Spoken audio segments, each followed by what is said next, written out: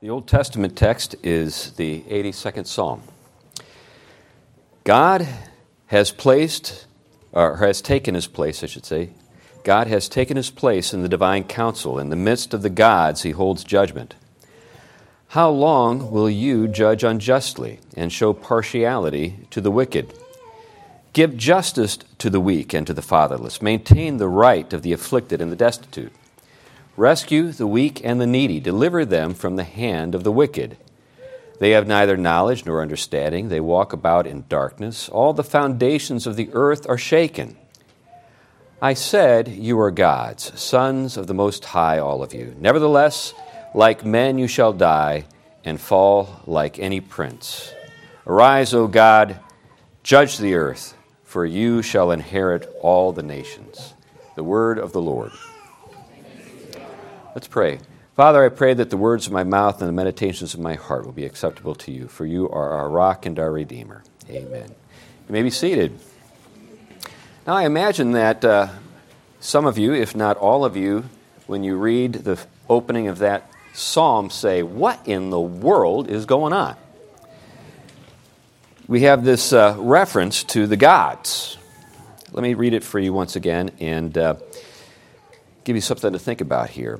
God has taken his place in the divine council. In the midst of the gods, he holds judgment.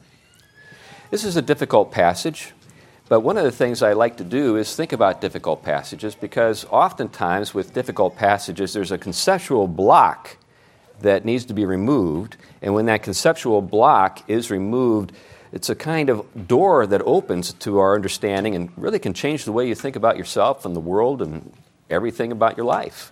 And this is one of those passages. We see something that on the surface just doesn't seem to kind of jibe with stuff that we know to be true that we're taught about in the rest of the Scriptures. And that's this reference to the gods. God takes his place in the divine council. We see that in verse 1. Aren't we monotheists? Right? Mono, one, theist, from theos, for God. There's only one God. Aren't we believers in that truth? Yes, we are, just so you know, in case you're beginning to wonder whether or not Pastor has gone heretical. We are. We do believe that there is one God, the true God. Now, some of you might be thinking about the Trinity at this point. What about the Trinity? Does this maybe open the door to this particular passage or in terms of our understanding? No, it actually doesn't. When we think about the Trinity, we think about one essence, one God who is three persons. There is only one God, but there are three persons in the Godhead, and it's something that we can't really boil down in such a way that we can get a firm grasp on it intellectually. One of the things to think about when it comes to knowledge is this. There are truths that get a hold of you, and then there are truths that you get a hold of. And it's an important distinction. We live in a world that likes truths that you can get a hold of because you can use them for your own ends, do things with them to kind of further your own interests. But the truths that get a hold of you put you into the service of the truth. And in so doing, you become the servant of someone else's end. And then, of course, when we think about truth, the capital T, we're talking about God's own truth. So when God's truth gets a hold of us, he puts us to work. When we get a hold of truths with the lowercase, we put those truths to work. And that is the reason why, essentially, a lot of folks don't want to hear about truths with a capital T. They want to be in charge. And I'll get to that a little bit more later. We're all that way. But who are these gods? Who is being referred to here? Now, there was a book that came out a few years back entitled The Unseen Realm by a fellow named Michael Heiser. And it's sold a lot of copies, and I've read it, and I think it's got some good things to say. But in that book, he proposes that what we're talking about here when he's referring to this passage, or this psalm talks about the gods, we're referring to angelic beings. And these angelic beings have a great deal of authority, and they're accountable to God. And what we have with regard to the divine council is more or less sort of like a board meeting in which the chairman of the board is taking the board members to task and saying, what are you guys doing? This is not the way things should be done. So these are creatures. These gods with the lowercase g are creatures. But we have something that the Lord said that I think is something we can't forget and can't ignore, that puts us in the spotlight. The Lord is addressing the people who object to him referring to himself as God's Son, and he says, hey, just think about the 82nd Psalm. And he refers to that passage when he says to them, he called them gods. This is in John chapter 10, verse 35. We read that a little earlier. He called them gods to whom the word of God came. So there was something about the effect of the word of God upon those who were called by the name, who, because of the influence of that word, in some sense are like God, because they know things that they should know as God's representatives. So that's something also to keep in mind. Now, when it comes to this, what should we take away from this? What can this mean for us? Let me put it this way. If you get this right, all is well. But if you get this wrong, all is hell. And it's important to get this right. I think it's important at this point to note that there is a way of understanding this passage that is heretical. And it's the way the Mormons think about it. So in Mormon theology, there's sort of a quip, sort of a way of putting things that kind of summarizes Mormon teaching. It's important for you to know about. And it goes like this. As God was, so we are. As God is, so we will be. In other words, the God that Mormons worship is an embodied God in a way that Christians do not believe to be the case. We do not believe that God is sort of on a self-improvement trajectory and that we're just kind of following him along the way. There is a truth that because we are united to God in Christ through the work of God's Spirit and the sanctification process that is going on in our lives, we're becoming more and more like God. But there's no sense in which God was embodied like you and me at some point in the past. And that's what Mormons actually believe. So when those well-dressed guys come to your door and knock, with their ties and all that kind of stuff, keep that in mind. That's just one of the things they're trying to talk you into. There's a whole other set of things as well. But anyway, that's something to keep in mind. If that isn't the case, if the Mormon approach to understanding the relationship between the human and the divine is in error, how should we think about ourselves in relationship to this? Well, we're told in Scripture that we are God's images, that we are made in the image and likeness of God. If you go back to Genesis chapter 1, verse 26, with regard to the creation, male and female, we are made in God's image. And so in some sense, when you see another person, in some sense, that person is supposed to remind you of God. This is, by the way, one of the things that I think is worth keeping in mind when you're interacting with atheists. When you talk to an atheist, and perhaps that was you at some point in your life, and they ask for the proof, give me a proof for the existence of God, well, the thing to keep in mind is we were supposed to be the proof. In other words, we were supposed to be the argument, the slam dunk, you can't doubt the truth of what is being said kind of argument.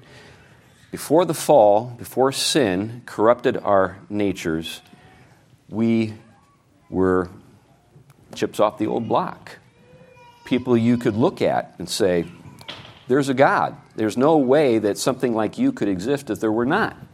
Now, because we are fallen and because through us evil is performed, we don't bring God to mind all the time, do we? We look at each other and we say, well, you're the last thing I would think of when I think of God. Or you don't give me any reason to believe in God because of the way you are. Anyway, so that's in the background here. Now, what does it mean to be made in God's image? Does it just mean that we have certain moral and sort of intellectual capacities that make it possible for us to behave in a godlike way in the world? I think that's part of the story. But if you understand it within the framework of the ancient Near East, it worked this way. A regent, a representative, was the image of the one who sent him or her. Now, when we think about, say, an ambassador for the United States, at, say, the United Nations, that person represents us. That person is the image, you could say, of the American people in that court. And that's what the United Nations is. It's a kind of court. Now, that's the thing to keep in mind. So we're regents. We're called to be regents, and we're called to exercise dominion. That's the thing that follows a couple of verses later when you read the story about the creation of Adam and Eve and them being made in the image of God. They're to exercise dominion in the world, employing the faculties that they've been entrusted with in a way that honors God and represents Him and reflects His will. And the standard that is to be referred to when it comes to this work of exercising dominion in the world is God's will, God's law. So when we are conformed to God's will, when we exercise judgment in a way that appeals to God's standards, we are His regents, we are His representatives. In other words, when people see us and hear us, we should bring to mind, when they see us and hear us, we should bring to mind the one who sent us as His regents. That's what it means to be made in the image of God. So we're judges. That's the essential core of what it means to be a human being. We're a judge. We're a judge that's sent to exercise justice and judgment by the standard that we're given, and that standard is God's will. Now, this brings to mind probably the most misused verse in the Bible. I'm thinking, of course, of Matthew chapter 7, verses 1 and 2, actually the first verse. You know the one I'm thinking about. This is the teenager's favorite verse. Let me just read it for you, and I think you'll know what I'm getting at. Judge not, that you be not judged. Now, the reason that's the teenager's favorite verse in the Bible, their memory verse, is because anytime a parent says, you know, those friends you're hanging out with are kind of shady, I think you should probably spend, less time with them and meet some other people, this is the verse that comes to mind for your typical teenager. Judge not, that you be not judged. There. I told you, I'm quoting Scripture. You are guilty of being judgmental. You judgmental person, you. Stop that. Anyway, is that really the best way to understand that verse? There's really no getting away from judging. And I'd like to think with you a little bit about this. Every day, in every way, we're judging and evaluating people and the circumstances we find ourselves in. And this faculty that we've been given to do this is from God and reflects God's own capacity to judge. So we judge everything. We judge, what's the best item of clothing to wear today when we look at what we have in our closets. We judge what is worth eating and what's not worth eating. I remember one time this is kind of interesting. Sometimes we're not terribly confident in our ability to make good judgments. I remember one time I was in I think it was like a 7-Eleven, and there was this girl who was with a bunch of her friends, and she asked them what she should eat. And I thought to myself, I would never ask my friends what I should eat. This is definitely a girl thing. Anyway, so we, exercise judgment when we think about what we think about, our friends who we should befriend and who should we'd like to be friends with. We're exercising judgment when we do that. Obviously, when it comes to the question of who should I marry, we exercise judgment.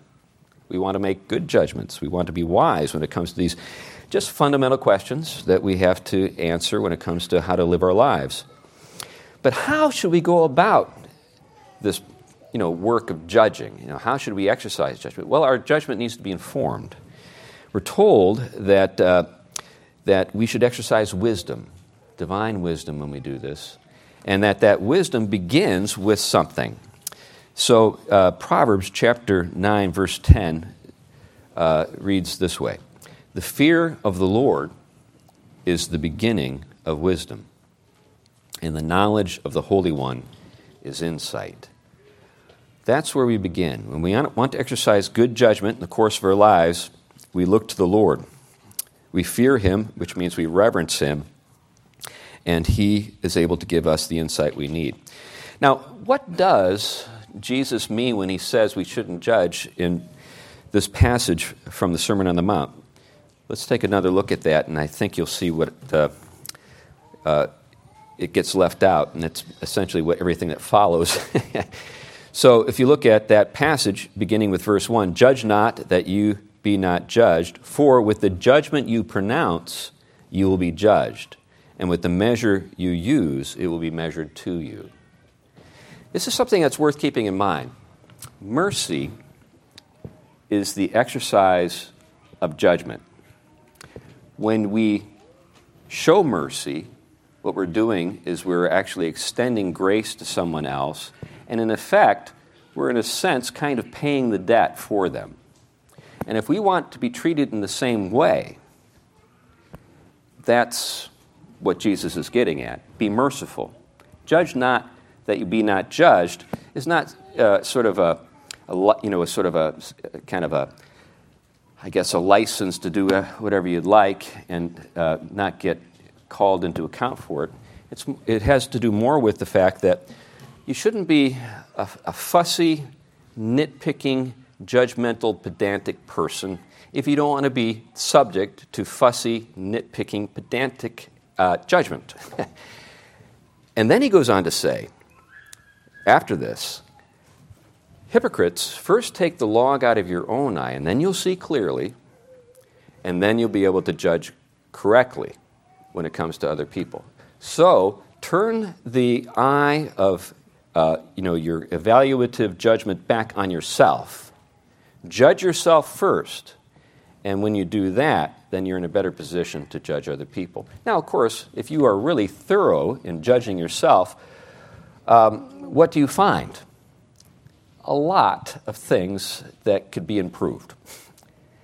And with that in mind, when you treat other people to the blessings of your critical judgment, you are able to approach them in a way that you would have preferred to be approached yourself, or would prefer to be approached yourself. So even in the exercise of mercy, you're exercising judgment. Now, in this passage, we see that those creatures who have been given the task of exercising judgment are called to task. Look at verse 2. "How long will you judge unjustly and show partiality to the wicked?" By the way, the word salah just means pause or break. Often, when commentators refer to it in commentaries on the Bible, they think that there's a kind of musical interlude that's supposed to be occur at this particular point. So it's like a reference, or it's like instructions to the choir or to the musical accompaniment. In case you ever wonder, what is salah referring to? So there's an interlude at this point. Then we're told in verse 3, "Give justice to the weak and fatherless. Maintain the right of the afflicted and the destitute. Rescue the weak and the needy. Deliver them from the hand of the wicked." So what these gods are supposed to do is exercise justice and judgment in a way that is impartial. They're not supposed to apply the law in a way that favors certain groups of people, and in this case, those who are well off. Instead, justice should be exercised in a way that serves the needs and the interests of the weak and the fatherless, so that their rights are maintained and defended. Now, partiality can work the other way. This is not referred to in this passage, but it's implied. Partiality is something that can be employed in a way that serves inappropriately the needs of the weak. So you can be partial to the rich, and that's easy to understand, but you can also be partial to those who are not well off, partial to people who are poor. In fact, there are a couple of passages of Scripture I'd like to note at this point. Let me take you to the first of those, which is Exodus chapter 23, verses 2 and 3. And there it reads, "You shall not fall in with the many to do evil, nor shall you bear witness in a lawsuit siding with the many, so as to pervert justice, nor shall you be partial to the poor in his lawsuit." Now, another place where we're told essentially the same thing is Leviticus chapter 19, verse 15. And that reads, "You shall do no injustice in court. You shall not be partial to the poor or defer to the great, but in righteousness you shall judge your neighbor." Do you see what this implies? This implies that you and I, as human beings, have the capacity to be impartial, to be able, we have the capacity to exercise judgment in an even-handed way, not favoring the well-off or the poor. There's a term that's kind of thrown around in certain progressive circles. The term is the preferential option for the poor. Have you ever heard that term? It's used by liberation theologians. The liberation theologians were essentially people who took Karl Marx and baptized him. They were popular in South America and Central America back in the 80s and 70s and so forth. Leonardo Boff, Paulo Freire. Those are a couple of names that get associated with those guys. But what happens is that these folks miss this important insight, and that is God's law is to be equally applied to everyone, no matter their kind of situation they find themselves in or where they are in a society. Wealthy, poor, doesn't matter. God's law is the same for everyone. And it should be applied in an impartial way to everyone. Now, is that easy to do? Of course not. But is it the right thing to do? Of course. Although there are some folks who maybe don't agree. But according to Scripture, that's the way it's supposed to work. Now, we're also told that the folks who are a part of this divine council, these gods, themselves will be judged. We see that in verse 6, 7, and 8. And there we're told, "I said you were gods, sons of the Most High, all of you. Nevertheless, like men you shall die, and fall like any prince." In other words, these gods are under the judgment of God and are accountable to God, and when they are wicked, they are subject to this curse from God. This should bring to mind something that we don't like to think about, and that's that unpleasant episode in the Garden of Eden. There we see something referred to as the tree of knowledge, the knowledge of good and evil. And we're told in Scripture that Adam and Eve were informed that if they were to sin and eat of the fruit of that tree, that they would die. One of the things that's interesting, though, when you think about that particular episode is what was it that appealed to them? What makes the desire for knowledge so appealing? And is there any sense in which that knowledge still is appealing to us today? There's a thinker that was important in the 17th century by the name of Francis Bacon. I don't know if you're familiar with Francis Bacon.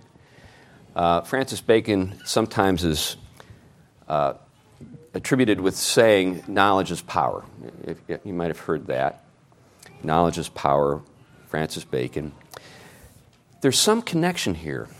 The reason why the lust for knowledge is so strong in our society is because it provides a kind of, power that can give us a sense of being something more than we are, creatures that are made by God and accountable to Him. Almost as though we're gods in, our own eyes. And this, by the way, is the nature of the temptation in the Garden of Eden. Do you remember what the serpent says to Eve when he's tempting her? He says to her, and this is a paraphrase, the reason why God doesn't want you to eat of the fruit of the tree is because your eyes will be open and you'll be knowledgeable and you'll be just like God, knowing the difference between good and evil. In other words, you will be a god. So this quest to self-divinize, this quest to become a God ourselves is something that characterizes human beings and has always been the case. This is just the way things are with us. We're kind of messed up this way. Now, in the contemporary situation that we find ourselves in, this has taken some interesting twists and turns. Are you familiar with the transhumanist movement? Transhumanists believe that we can transcend our humanity, and through through knowledge and kind of some engineering, we can divinize ourselves. We can become immortal, literally. They literally think that our mortality is a kind of an engineering problem that we can kind of address and get beyond.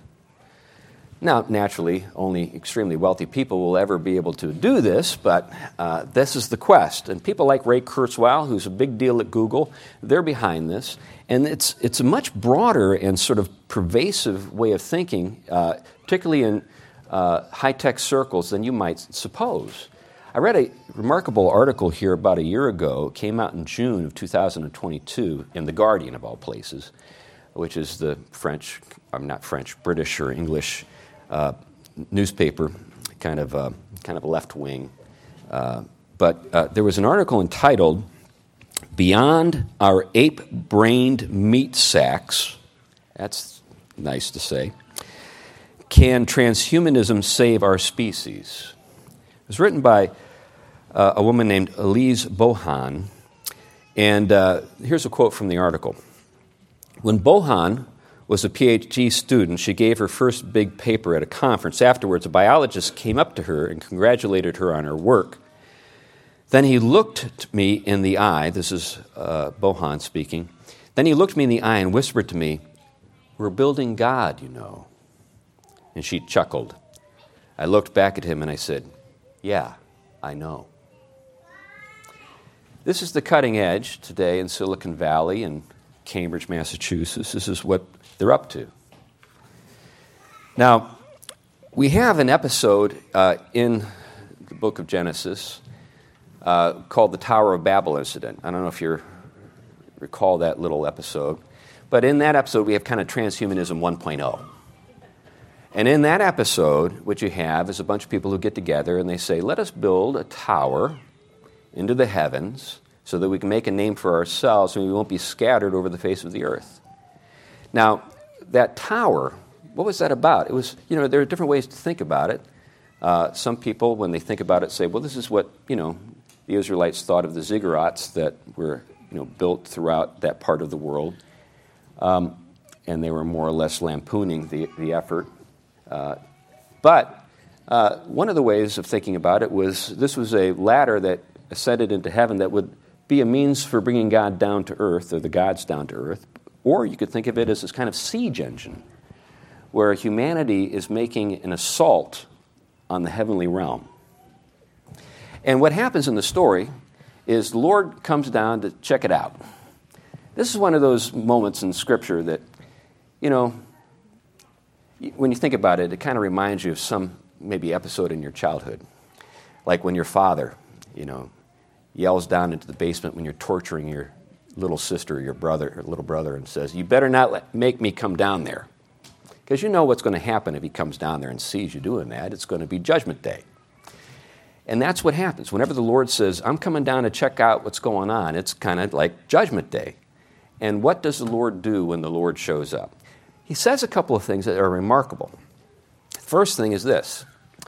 When he saw what they were up to, and of course we're talking analogically here, not literally, but when he saw what they're up to, he says, if this is what they do, when they all speak the same language and are unified politically, nothing will be impossible for them.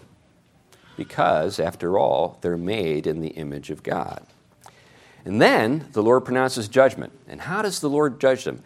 In this subtle, ingenious way. He confuses their language. They can't understand each other. They can't cooperate anymore. And they scatter. And they made a name for themselves. Babel. That's the name we remember them by today. And they are scattered over the face of the earth. And that's us. The name, of course, the curse is confusion. Because they did not fear the Lord.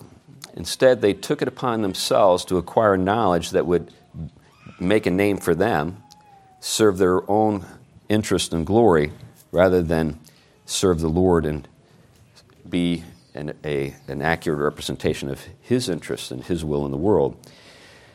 The fear of the Lord, as I noted earlier, is the beginning of wisdom. The fear of the Lord is the beginning of wisdom. Never fear, the Lord will judge. If you ever wondered, when you look at the news and you see things kind of getting crazier by the day, how will this all play out? How will it all shake out? Well, it's being shaken out right now.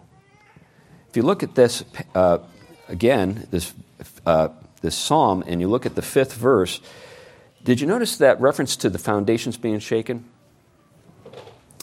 Let me just read that verse for you again. They have neither knowledge nor understanding. They walk about in darkness. In other words, the situation that we find ourselves in is we think we know things, and we don't actually know what we think we know. We think our knowledge is understanding, but in fact we are walking around in darkness, and the foundations of our society, the foundations of our civilization, the foundations of our country, the foundations of our way of life are being shaken right now. Can you feel it? Can you feel that when you watch the news, when you see the insanity? Can you note it when you can't even use just simple, straightforward speech without being condemned in public? That's the kind of confusion that we see sort of swirling in our society today. We are under God's judgment. Where do we need to go? Well, we need to go to the Lord and ask Him to deliver us. We need to go to the Lord and ask Him to help us to understand and help us to fear Him the way we should.